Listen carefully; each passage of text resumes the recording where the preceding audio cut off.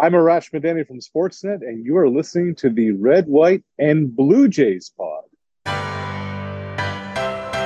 Swing and a drive.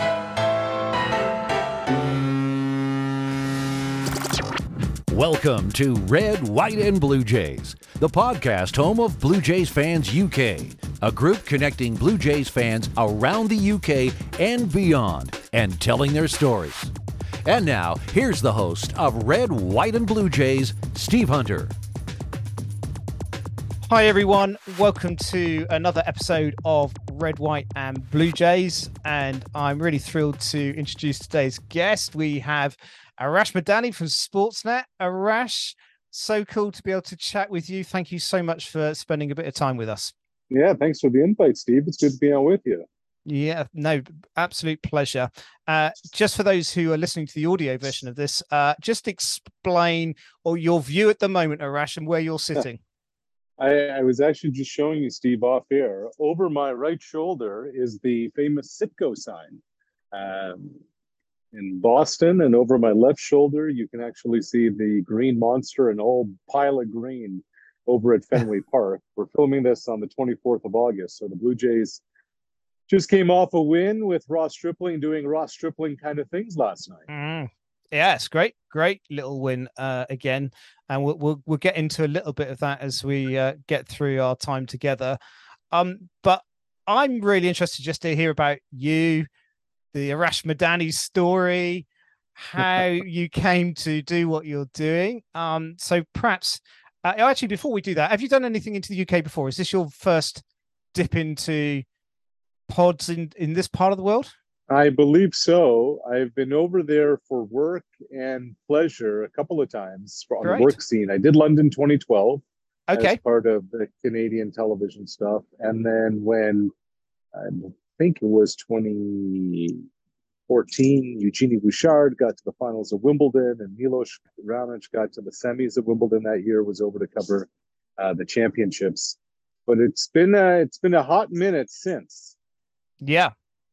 Absolutely. Well, we'd love to have you back over. And if the Jays ever come and do one of the MLB International Series games, I'm sure you'll be front of the queue to try and get a ticket.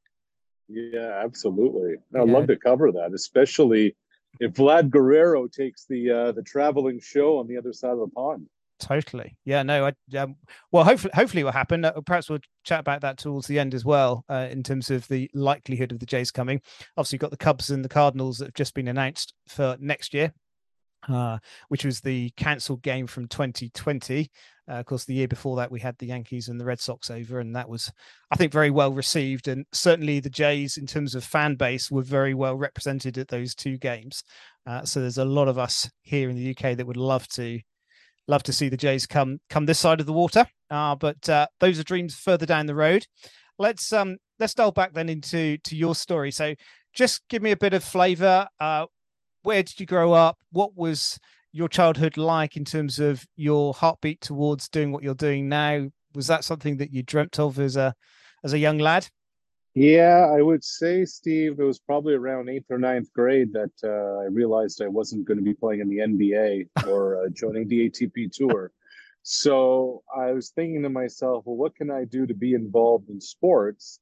And I was a huge Lakers fan growing up. And I always remember Dick Stockton being courtside, getting to call all these amazing Laker playoff games and championship games. And I said to myself, well, that seems pretty cool. And it's been since a young age that this is what I wanted to do, and I'm very lucky and grateful that my career has morphed into this, and where my hobby and my profession almost overlap. So this has kind of been on the radar for quite some time, and from a small town in Truro, Nova Scotia, and to go from there to a couple of blocks from Fenway Park, it still is amazing some days when I think about it. Yeah, I was chatting to Keegan Matheson a couple of weeks ago. And so he's from... He grew up down the street. I was going to say, you guys must have been almost next door neighbors, surely. Well, I'm from Colchester County, Nova Scotia, and he's from Pictou County, Nova Scotia. And Steve, what connects the two counties is Mount Tom, which my mom, she had to commute. And in the winters, it is a treacherous, icy poor visibility highway. But it's been great. The last few seasons, Kiggs and I have been running mates on the road. We've had a ton of fun.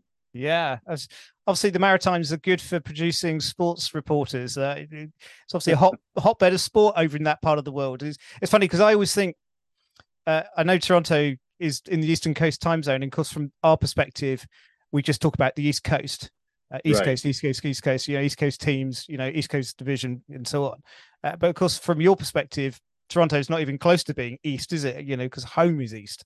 Yeah, we're in a different time zone. We're in the Atlantic time zone. Yeah. And then if you go to Newfoundland, it's another half hour also. And I'll tell you this, Steve. I'm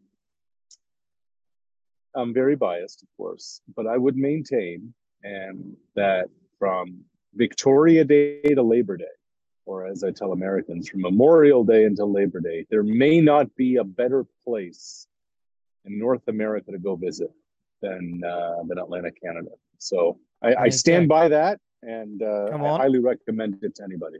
There you are. There's a new career choice for you as tourist guide. There you go. To the Maritimes. So it's not part of Canada that I've been to.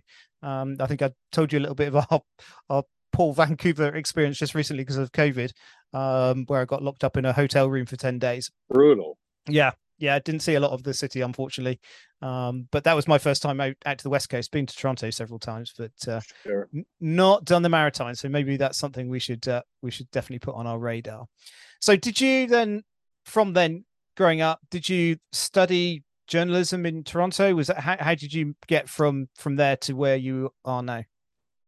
So my first gig was a summer intern with the Truro Daily News, a daily newspaper in my hometown that is now a weekly, and was involved in local community cable television. I went to school at Bishop's University in Quebec, about 90 minutes from Montreal. I was involved with the school paper, broadcast our football and basketball games on campus radio, and helped out with the athletic department, and then moved to Montreal out of school, got involved with McGill and their athletic department and sports radio in Montreal, and I would commute to and from Ottawa doing Carleton and University of Ottawa football and basketball broadcasts on Rogers Community Cable, and just bounced around, Steve, from, as that old WKRP show would say, town to town, up and down the dial. I've lived and worked in Montreal, Ottawa, Calgary, Winnipeg, and started with Sportsnet in Toronto in 2009. So it has been it's been a few stops on tour. Yeah, it's been a lot of different opportunities. Worked for a couple of different pro football teams on Winnipeg, and really Sportsnet since it's been a good shift now. Seen a lot, been a lot of places, done a lot of things, and it's been a heck of a run. That's amazing. To see, I guess, a variety of sports through that period of time. Do you have a favorite? I know you cover the tennis a lot for Sportsnet. Are there others that you would, dip back into that you're particularly keen on? I'll tell you this: there are a few moments that kind of stand alone. One was London, walking towards Olympic Stadium to cover my first ever Olympic opening ceremony. Yeah, and I remember telling cameraman Mario Fontana, who's become a good friend, I said, Mario, I wish you could just bottle this feeling right here. Yeah. So that was a big one. I was here to the end of the table away from a little further. Malcolm Butler intercepting the ball in the end zone of the Super Bowl, except I didn't see it happening because we were so close. I was watching Marshawn Lynch, and then the whole stadium exploded, and I was so confused because Marshawn didn't get the ball, and then I'm like, oh my God, they threw it. Wow. But the one event, game, scene, whatever you want to call it, that I'll never, ever forget, and it's been it'll be 10 years this October, is Canada went down to San Pedro Sula, Honduras for a World Cup soccer qualifier. And at the time, I don't know if it still is, it was the murder capital of the world. Yeah. And all we needed was a draw or maybe even a win to get to the final round of World Cup qualifying. It was a 0-0 draw 4 days before. And Canada lost 8-1. And the scene that day, the day before, everything was was beyond belief. So those are a few that it's funny. Like I don't even talk about being in Oakland when the Raptors won it all. Wow. There are specific moments that stand out in your life Sure. because of specific snapshots, and those are among Yeah. some of them. I think that's what the beauty of sport, isn't it? It captures a moment, but you don't ever stand still with it either. It's a moment in time, and particularly I guess in Jay's more recent history.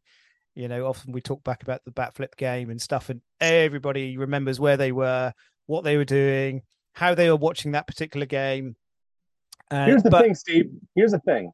There are 200,000 Torontonians who say they were at the backflip game, and they all say they saw the backflip, and they're all liars. Yeah, totally.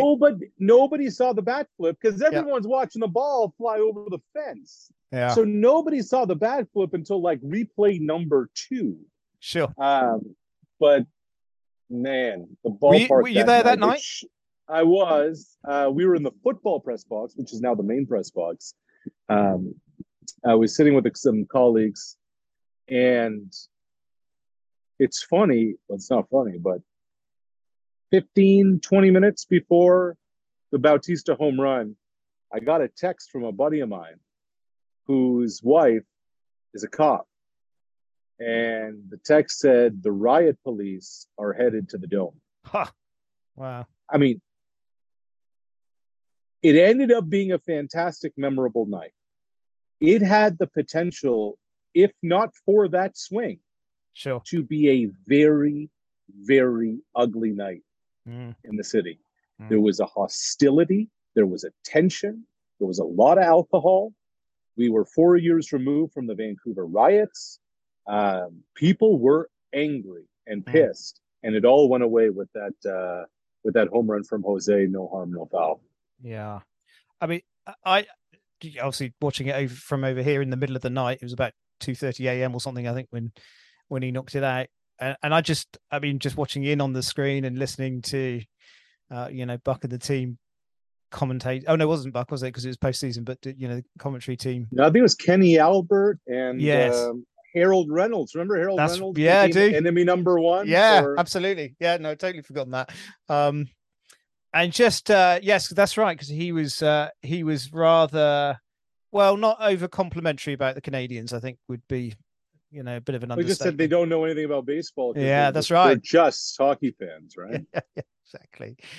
But I remember, just watching obviously what happened with Russell Martin and just how the 7th inning unfolded, and having this sort of gut wrenching, we can't lose on that moment, and then the craziness of all the cannon throwing, and as you say, just everything feeling like it was getting a little bit out of hand. I mean, is that unusual? It's unusual, I would think, generally in baseball for that atmosphere, because I've always, the reason I fell in love with the game when I first came over in '94 was, this family friendly, just relaxed atmosphere watching a game. I mean, that whole cauldron of what happened in that game was just mad. I mean, it's like watching Premier League football. It doesn't happen in baseball, surely. Well, and it's funny you say 94 because, I mean, it's a couple of things. Well, a few things. One, they hadn't been to the postseason in 22 years. Sure. So a generation had no idea what October baseball was. And yes, baseball is a congenial, social, relaxed deal. From February until September 10th, if your team's in the hunt, if they're in a wild card race, a playoff race, a pennant race, anything like that. And then things start to matter and things start to ramp up. But there is nothing timid about the postseason. There is nothing relaxed about October. And one of the great things that I get to do is, Hazel does for the most part, Hazel does the AL playoffs and I do the NL playoffs most years. And we get to go from the wild card to the DS, the CS, and we meet up at the World Series. And in those cities and in those ballparks and in those stadiums, every single pitch matters. The tension in those stadiums is wild. and the buildup begins at like 2 in the afternoon, 3 in the afternoon, and all the bars and restaurants around, the whole city's wearing the team's colors. October is an animal unlike anything else. You can sit and do your crossword in July, and nobody will look at you funny.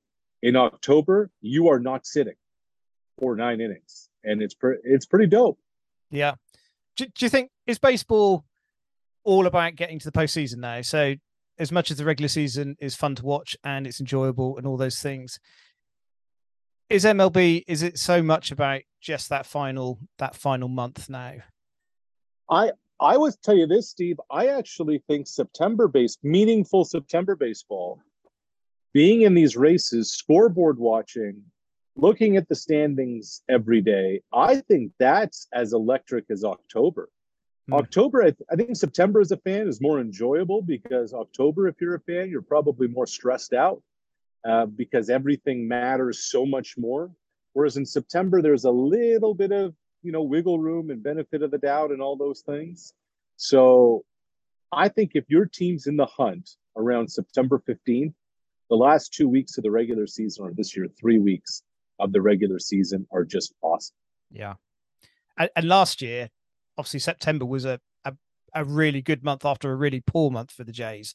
And, we see it regularly here in Premier League football or football right across all the divisions in terms of the relegation and promotion battles that go on and the playoffs and all that stuff. So it's a regular thing for us where it doesn't quite happen in the same way for baseball, but except last year, there were so many teams involved and going down to that last game. What was that atmosphere like sort of leading into that final game of the season where it could literally go anyway?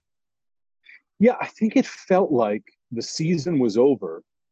And then the last weekend of August, going into Labor Day, out of nowhere, they just started mashing against Oakland. And then they went to New York and swept the Yankees. And you're saying to yourself, oh, man, it's on again. And there was a buildup. There's no question. They were the hottest team in the month of September. And then it's funny, like you think back to Joel Payamps and Tyler Chatwood and Jeremy Beasley, and you said to yourself, well, I hope they learn their lesson that every game matters. Yeah. And I don't know what's going to happen. I think I can't see how they don't get in, especially with the expanded playoffs. But I found this season, Steve, that from about mid-June to mid-July, it would have been worth it to overspend to go upgrade the pitching staff. And they didn't. Yeah. And I was just thinking to myself okay, the prices aren't set, whatever. I don't care. Did you not learn your lesson from last year, especially after Ryu gets hurt this year and the injuries you're having and the Kikuchi debacle? So those are among the things that I kind of remember from last year. And I just thought that it would be it would have been handled quicker than it was this year. Yeah. And I think a lot of people would say that if they had got in, they had a really good chance. I think, hindsight's if ands and buts were candies and nuts, what a Merry Christmas it would be. Totally. Yeah. And I think, for poor old Marcus Semien, he seemed to get a bit of flack for that one error that everybody seems to remember that cost us a moment. Which is nonsense. I know it's crazy because there were so many games that, they could have won, but they didn't. But that's the one that seems that everybody remembers. And, he did take a bit of flack. Well, what was there was the Friday game against the Tigers. Who was the center fielder?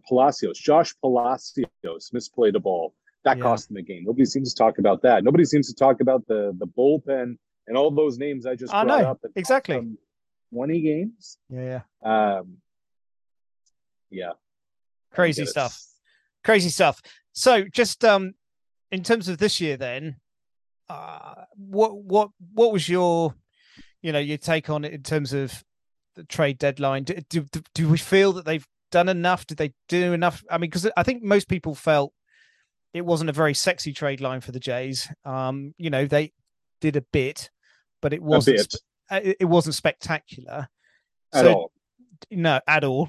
So does that give an indication that, the front office are thinking actually it may not be this year, and therefore we're still building towards perhaps next season, or they just will do a little bit and, well, if it comes off, it comes off. Where do you? I don't know. I don't know. I mean, I look at this roster right now, and I look at, okay, how many more years of Vlad and Bo and I guess Kirk are you going to have paying this money? You're paying Lourdes Gurriel very little in terms of, what market value would be. Yeah. You're only going to have Teoscar likely for this year and next. And then what? At some point, Manoah is going to get paid. I don't know, Steve. They talk about World Series, but then the trade deadline rolls around. You're saying to yourself, all right, here's your opportunity. And to me, when you look at where you are in certain years, it's not about winning every trade. It's about understanding when you can and should go for it. Yeah. Who's the team in the American League that really scares you right now? Well, it was the Yankees, wasn't it? I think, but that's definitely changed. Yeah, past tense. Yeah, and nobody wants to hear about 2015, 2016. But the reason why 2015 also worked is because it was a down time in the division. And right now, the Red Sox are hopeless.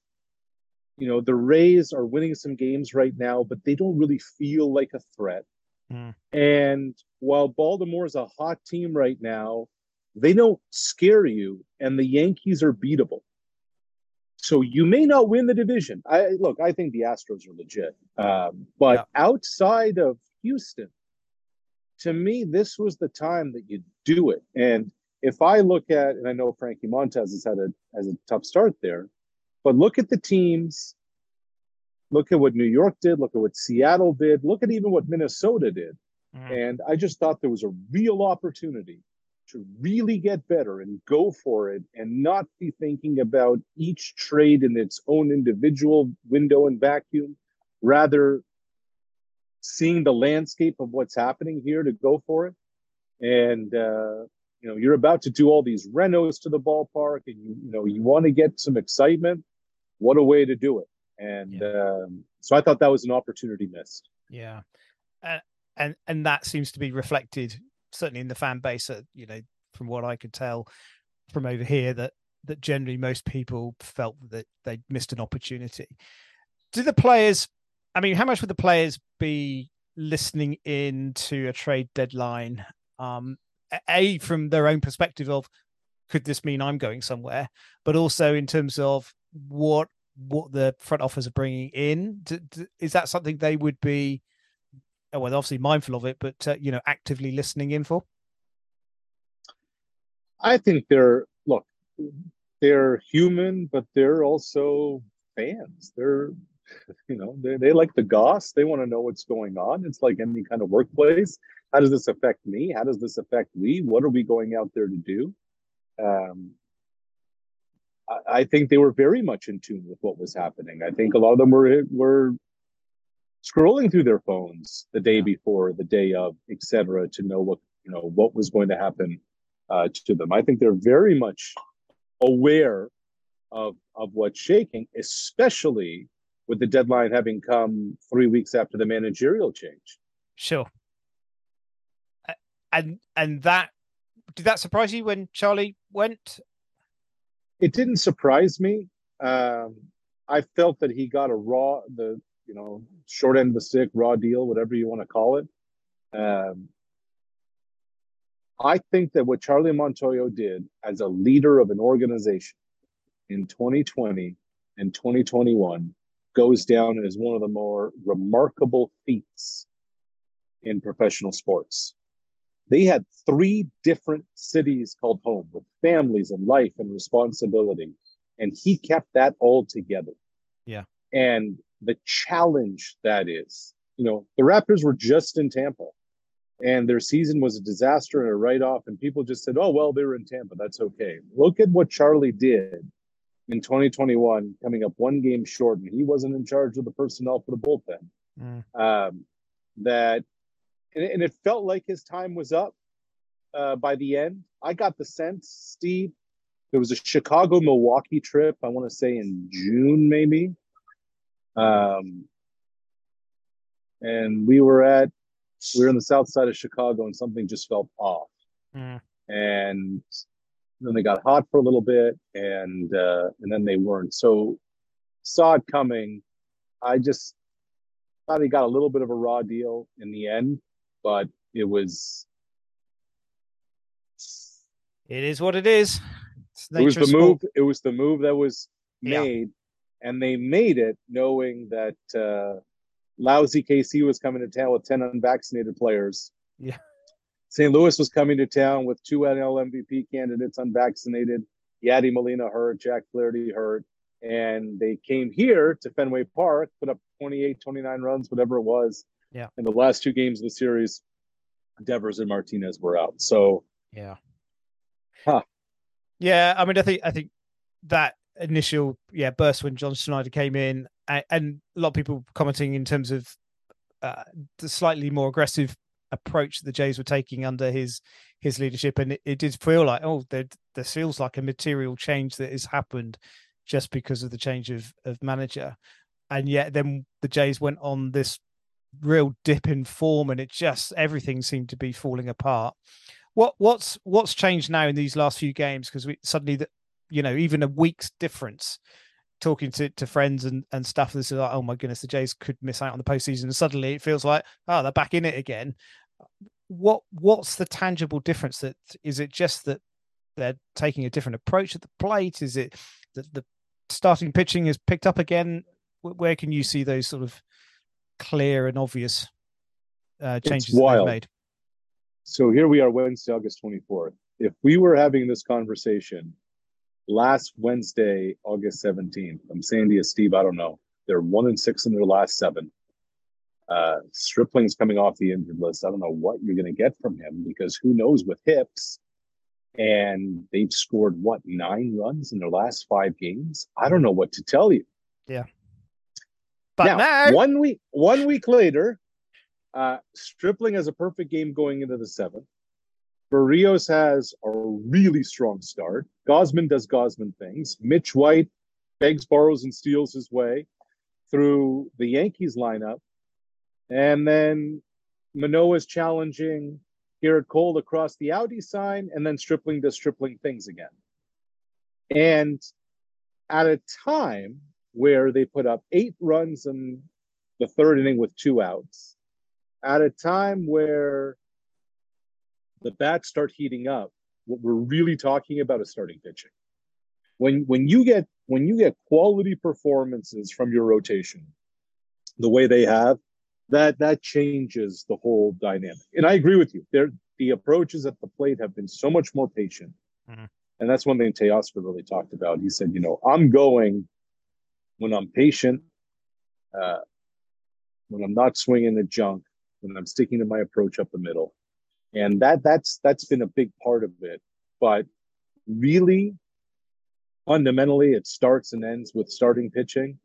And then the offense has been a complement. They're allowing the game to come to them instead of forcing the issue or pressing or anything like that. Yeah. I think for me, the unsung hero of the Jays this year has been Ross Stripling. I think he's been superb, and I think he doesn't get the credit that's due to him. I think he's plugged gaps, and he's outperformed probably anybody's expectations of him. I've really liked watching him play this year. I talked to Pete Walker just yesterday, Steve, and he called Ross their MVP, their most valuable pitcher. Yeah. And you think about a season where Gausman's been Gausman, and Manoah has become this incredible force. Where would they be without Ross Stripling? Is a scary thought if you're a Blue Jay fan, and I don't think it's hyperbole. Here, let me bring you I'll bring you the direct quote. This is from Walker. Quote, "Yeah, he's been awesome. I think if you took a poll in the clubhouse, the most valuable pitcher right now, kind of the unsung hero, it would be Ross Stripling.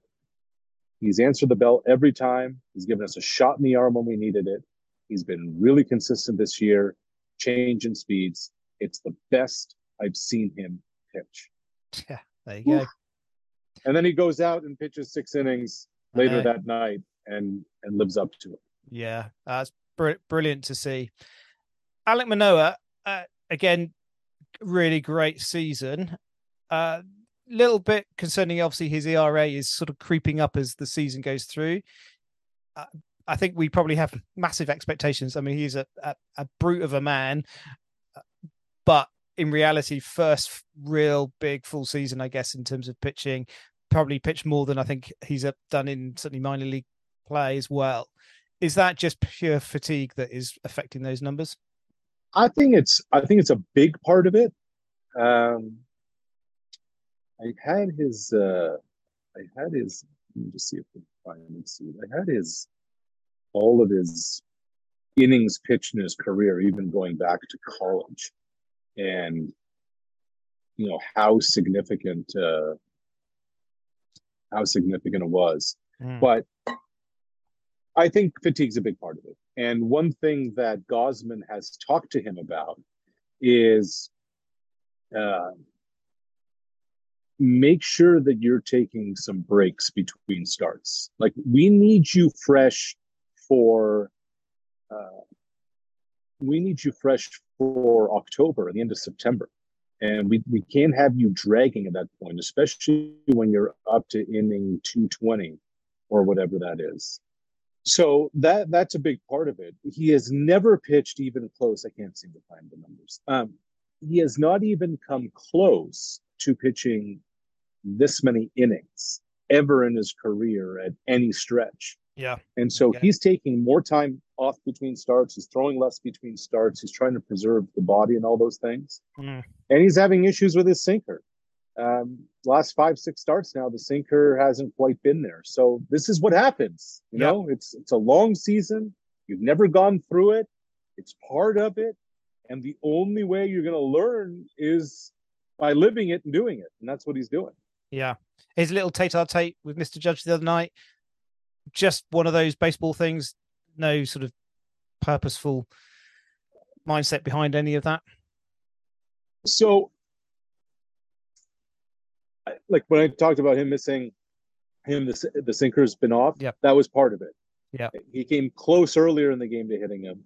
And then that's what Judge said to him, was twice. And Manoah said, look, my bad. I'm not trying to hit you. It's 2-1 in the 5th inning. And they actually were good about it. And they were cool. And then when His Highness, fake tough guy, tries to come over onto the field, it was even Judge saying, hey, man, just back off. Yeah. We're good. Vlad saying, back off. We're good. The line of all lines is from Manoah. Yeah. If Pierre has something to say next time, come cross the Audi line. I mean, that the Audi logo, that's fantastic. Yeah. He had that at the back of his mind, didn't he? But yeah, absolutely. Brilliant stuff from those guys. You say Kikuchi. What are they going to do there? I mean, he's struggled even coming out of the pen. Well, because they're not going to get rid of him, are they? Is it an off season? We have to take this man apart and put him back together again. Here's what I think. When you are coming up again, we're doing this on the 24th of August. Last night, Reese McGuire outpitched Yusei Kikuchi. Let me repeat that. Say it out loud. Last night, Reese McGuire outpitched Yusei Kikuchi. So let's be real here. 6 weeks to go in the season. If they're going to get into October, if they're going to be in the playoffs, Yusei Kikuchi can be nowhere near the playoff roster. Yusei Kikuchi probably has to have pitched, past tense, his last game with the Blue Jays this season. Send him to Buffalo, put him on some fake IL, do whatever you want to do with him. It can't continue. But I would not, there's no need to close the book on him completely. I would close the chapter on 2022 and then have him go talk to whatever sports psychologists, plural, he needs, whatever pitching coach is, plural, he needs, and bring him to spring training next year with a fresh start and say, okay, past is in the past. Let's start over. Let's do this again. They were able to fix Ross Stripling, and Stripling was nowhere near as dire as the Kikuchi situation is now. But, you know, you bring him to spring. You may even give him enough leash to get through maybe April of next year, and then decide what you're going to do. Because the economics of the situation warrant that he has to get another look and another opportunity. So it just can't happen now. Not in the last week of August, not in a September playoff race, and certainly not if you consider yourself something in the postseason. To me, Steve, I thought they got some real quality out of Matt Gage in a long role, in different kind of situations. To me, I know there's been a lot of Trent Thornton up and down and whatnot. To me, now that Mays is back, why not add a second lefty, have Gage in the mix? He can be some different things for you. This starting pitching to do this every night is probably unsustainable, but so too is having Yusei Kikuchi around moving forward. Yeah. It's great to hear Mays coming back. Having dislocated my shoulder in my late teens and knowing how painful that is, I cannot believe it. I know it's not his pitching arm, but I cannot believe he's back in 2 weeks. So it's just extraordinary. It's actually unbelievable. Yeah. Like you had to think his season was over, and totally. Yeah. As soon as I saw it, I thought dislocation all the way. It just right. Everything he was doing just reminded me of what happened to me. And oh man, I really felt for him. But yeah, for him to come back so quickly, I don't know what they've done to him, but they've clearly glued him. They fisked him back together. Would say. Yeah. So, just thinking about injuries and stuff, how critical is it that they keep George Springer healthy? Yeah, I mean, he's the engine of that offense. You know, it's really wild. Goes 5 for 5 at Yankee Stadium. You don't see him for a few days. Comes in, pinch hits, gets it done. Then the bases clearing triple again last night. I mean, they're just a different team, a different lineup, everything with him. I understand you want Alejandro Kirk's bat in there. I get that. I get all the reasons why he can't be a full-time DH. I still kind of want him as the full-time DH because it's the best way of maintaining the bat in the lineup. And I know it makes no sense. I know it can't happen. Can't you find a way to make it happen? Because you just need that bat in there. His defense is more than fine, but that's not why George Springer's here. Yeah, no, absolutely. In terms of the catching position, then, what do you, crystal ball wise, where do you put the three guys, Jansen, Kirk, and Moreno, in terms of what they're likely to do? Presumably it's one of those, isn't it? You get rid of a catcher and somebody then gets injured and you screw yourself. Conversely, you don't do anything and you've got three guys who are all fighting for that position. How do you see that one unfolding? It's interesting, Steve, because here's what we don't know. Here's what we do know. Here's what we don't know. Let's go back to the very shortened offseason. And all the talk was about Jose Ramirez. I spoke with a very highly placed Blue Jays source who told me that not only were they in conversations for Ramirez, but that they had exchanged names. Which tells me that one of Alejandro Kirk, pre-All-Star run, or Gabriel Moreno had to have been on that list. And that's for an infielder, a very good infielder, but an infielder nonetheless. If there is a scenario in which you can upgrade your starting pitching staff. And we know that this is a front office that is not really into rentals. So somebody who's going to be expiring after 24 or after 25. And it means putting Gabriel Moreno into that deal. I do it and I don't look back, because this is the window this year and next, especially, where this team has a real opportunity to do something with at least two of its marquee players, Manoah and Guerrero, making next to no money in real baseball dollars. And so you have, and I don't know what Moreno's value is today. I don't know what Kirk's value is today. But if it means that they can be significant pieces to go get quality starting pitching, absolutely do it. How secure is Bo? He's not had the season perhaps that we were hoping that we'd have from him. Number of errors. I think it was 12 at the last count I saw. It might have changed since then. You've got a secure infield. Vladdy should be Gold Glove-esque. If not this year, he's certainly heading that way. Espinal has seemed to have consolidated his position at second. Matt Chapman has been awesome at third. So out of that infield, it feels like Bo has been, and I love him. I think, he's a great player, but it's just not been the season that we were hoping from him. Does that put a question mark in terms of would they even trade him for a big piece? I think that would they? I think the answer is yes. I actually wonder, and I don't know, Steve, what the answer to this is. I wonder if his stock has taken a little bit of a tumble because of, I shouldn't say tumble, a dip, because of what you just outlined.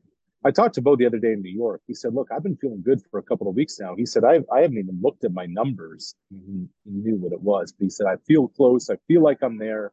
I feel good. And then had a couple of knocks on the Sunday in the Bronx and was good again last night. It's a great question. They won't sign both Bo and Vlad. No. So, at what point do you get max return for him?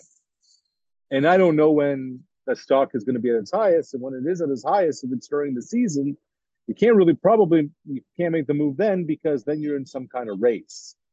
So, who and what would they put there? What are they going to do there? I think that's an off-season conversation, but I don't think that I believe very much that Bo Bichette's name could end up in some conversations this offseason when it comes to trades. I don't know what his value is out on the market. And to me, again, it's about getting more starting pitching in return. Yeah, that's the big question, isn't it? Or the big need. Okay. You can never have enough, Steve. No, you can never have enough. Totally. Well, their bullpen just everywhere, isn't it? You're always wanting to improve what you've got. As we come to an end, Arash, I really, as I say, really appreciate your time. What's your feeling for postseason? Postseason definitely happening. You're not concerned that is. I know, and it's close, and it's tight there at the moment. But are you your glass half full, as Elizabeth would say to me? I have a hard time seeing how this team won't get into the postseason. Just look at the strength of schedule coming up. A couple more with Boston right now. The Angels are dreadful. The Cubs are on the long road to nowhere. Pittsburgh's hopeless. They have Texas in the mix too. So, through that lens, I think they have enough runway with 2 series left with Baltimore, a couple with the Rays, to go from there. I think they get in. Minnesota's the only team that could be kind of coming at them, nipping at their heels. But there's enough talent on this team, especially if they get the pitching to get in. what they could do once they get in is a different story. And I mean, it's 7 weeks away. So it's almost like, all right, well, let's revisit who's healthy, who's hot, what they're getting from their pitching. What does Manoah have left in the tank? How does the bullpen look? And their opponents, the same thing. Is the wild card series going to be in Toronto? Because if it's against Seattle, we know who can't come north of the border. All of that weighs into the equation too. So as we sit here on the 24th of August, I would be very, very surprised if the Blue Jays don't get in. Matter of fact, a buddy of mine, he and I have made many an investment opportunity on sports wagering over the years. Last Tuesday, amidst their skid, he said, I'm looking at Blue Jays don't make the playoffs at plus 390, and it's jumping out at me. And even when they were in that skid, I was telling them, man, I still think they get in. And I kind of hold true to that. Yeah. Well, let's hope that happens. Just as we tail off, we just mentioned about the Jays' potential of coming to the UK. I'm just interested in terms of your take of overseas fans, particularly in terms of Jays World. How much would a ball club be aware of their international fan base and the importance of expanding the game into nations where it's not really a major sport? That's a great question that I don't know the answer to. I've never really had that conversation with them. It's interesting because the Blue Jays are the only team that really has a fan base in both countries in North America. Although there's Yankee fans everywhere and Dodger fans everywhere, of course, fans, yeah. Red Sox fans everywhere. But that's an interesting one. I'm more wondering what Major League Baseball's appetite is in sending Toronto over there, especially if it's a Fox or an ESPN show where the Canadian team, the Canadian TV ratings don't count. Which is why you never see the Jays on Sunday Night Baseball. Totally. I think you hit the nail on the head. Except the one thing I would say is, does Vlad have enough appeal? Change that. Yeah. Certainly here in the UK, the Jays are one of the biggest supported teams in Major League Baseball. And I think yeah, it's great. I mean, there are literally hundreds of us here. And I think, there's obviously a close association between the UK and Canada. I think that's part of it. There's a lot of expats in both countries. So a lot of cross-Atlantic travel. There are a lot here. And I just purely from a fan base perspective, they would be incredibly well supported if they came to the UK.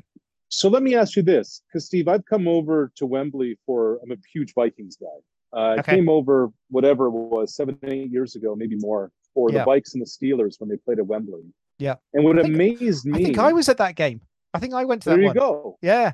Yeah, I think that was... What amazed me that night was there were probably 10,000 Viking fans and 10,000 Steeler fans and 60,000 people. I called it the rainbow of NFL colors. Totally. People wearing different jerseys. So when they come over to play these games in the UK, are the colors represented of the participating teams, or is it a hodgepodge of MLB? So they've only done the one game. They only did the 2019 series between the Yankees and the Red Sox. So that's the only dip we've had. Clearly, there were a lot of Yankees and a lot of Red Sox fans. There were a lot of guys coming over from the States, amongst that fan support. I think, let's go for a week in London. We can go and watch some baseball. We can go and see the sights. So there's a lot of that going on. But I think purely in terms of the UK fan base, most people reflect that beyond the Yankees and the Red Sox, the Jays were the next most represented fan amongst the crowd. So there were a lot of us there that day. But it's a celebration of baseball here, because we can't see it very often live, apart from traveling across to your part of the world. So the opportunity to see, a meaningful game, even if it's not your teams, we just enjoyed the joy of watching baseball. And it was a fantastic weekend, and they did an amazing job with the Olympic Stadium. So if you think what it looked like when you came across for the 2012 Olympics, and you think, well, how on earth do you fit a baseball diamond into an oval ballpark or oval stadium? But so there was a lot of foul territory just because of the shape of the ground. They brought in some extra seats to try and reduce that down a little bit. And on the whole, that worked quite well, but there's still a lot of foul territory. I think in terms of, it was crazy. Both games were crazy in terms of the number of runs, particularly the first game, 6-6 after the bottom of the first. And, both starting pitchers are out the game and just balls were flying everywhere. And so, people looking in for the first time, I think, is baseball always like this? Is it always this high scoring? And actually, no, there's a lot of 0-0-0-0-0-0-1. That's so it felt different. And I don't know whether that was because the ballpark was playing differently or it was just one of those quirky things that happens in baseball. But it was a great spectacle. People loved it. There was a lot of energy behind it for the Cubs Cardinals who were due to come in 2020. Of course, then that all came to a grinding halt like everything else. So there's definitely an appetite for the series next year. And I think a lot of people are just like, come. And Mark Shapiro, I saw Shai Davidi put something out a little while ago where Mark Shapiro had made this sort of passing reference that, if they were going to be involved, then England would be a great place for Toronto to go to. So there seems to be a little bit of glimmer from the front office. So we shall see. But if it happens, you've got to come again. And I will be the first to put my name forward. Yeah, brilliant. I said to Jeff and to Kevin when I spoke to them, I said, guys, you come, I'll buy you a beer. Love to, say hello and meet you in person and make you feel welcome in the Blair, UK. Don't say beers with Blair. Make sure you say a beer, because if you start picking up his tab, then you're going to be in some trouble. I'm sure he will get that reported back to him at some point. But there you go. Yes, no, absolutely. It'd be great to have you guys across. And I've said to all of the ones that I've interviewed how much we enjoy here in the UK what Sportsnet put out, both in terms of radio broadcast and also the TV coverage. It's great, and it's a joy to be able to listen into what you're doing. So really grateful for that. I appreciate that very much. Arash, thank you so much for your time today. Really appreciate it. What happens now for you in terms of tonight's game? Are you down into a rugby scrum in the locker rooms? Yes. Going to head over there in about an hour, find out what's going on. And very good. I'm interested to see if there's going to be some kind of resolution, if you will, with Kikuchi. Yeah. I doubt we'll get the answer today, but I think it's going to come at some point sooner than later. I think it's going to have to. And Barrios goes again, and if he can repeat what he did at Yankee Stadium, that'll be good. Yeah, I think I'd love him to do well because again, probably one of the players that we know he's underperformed this year from what we're expecting. If you hop right back to opening day and the disappointment of that performance, it just seems to have been an Achilles heel a little bit for him. And then you get moments where he's outstanding. And so let's hope we get another one of those for tonight's game. Anyhow, well, sir, I will let you go. I appreciate, we've kept you probably longer than you had time for, but thanks so much for your time. I appreciate you, Steve. Thanks, man. Take care now. Cheers. The Red, White, and Blue Jays podcast is a production of Blue Jays Fans UK. If you've got a Blue Jays story to share, let us know. Email us at bluejaysfansuk@gmail.com and follow along on Twitter and Instagram at Blue Jays Fans UK. I'm your announcer, Jim Langton. Thanks for listening.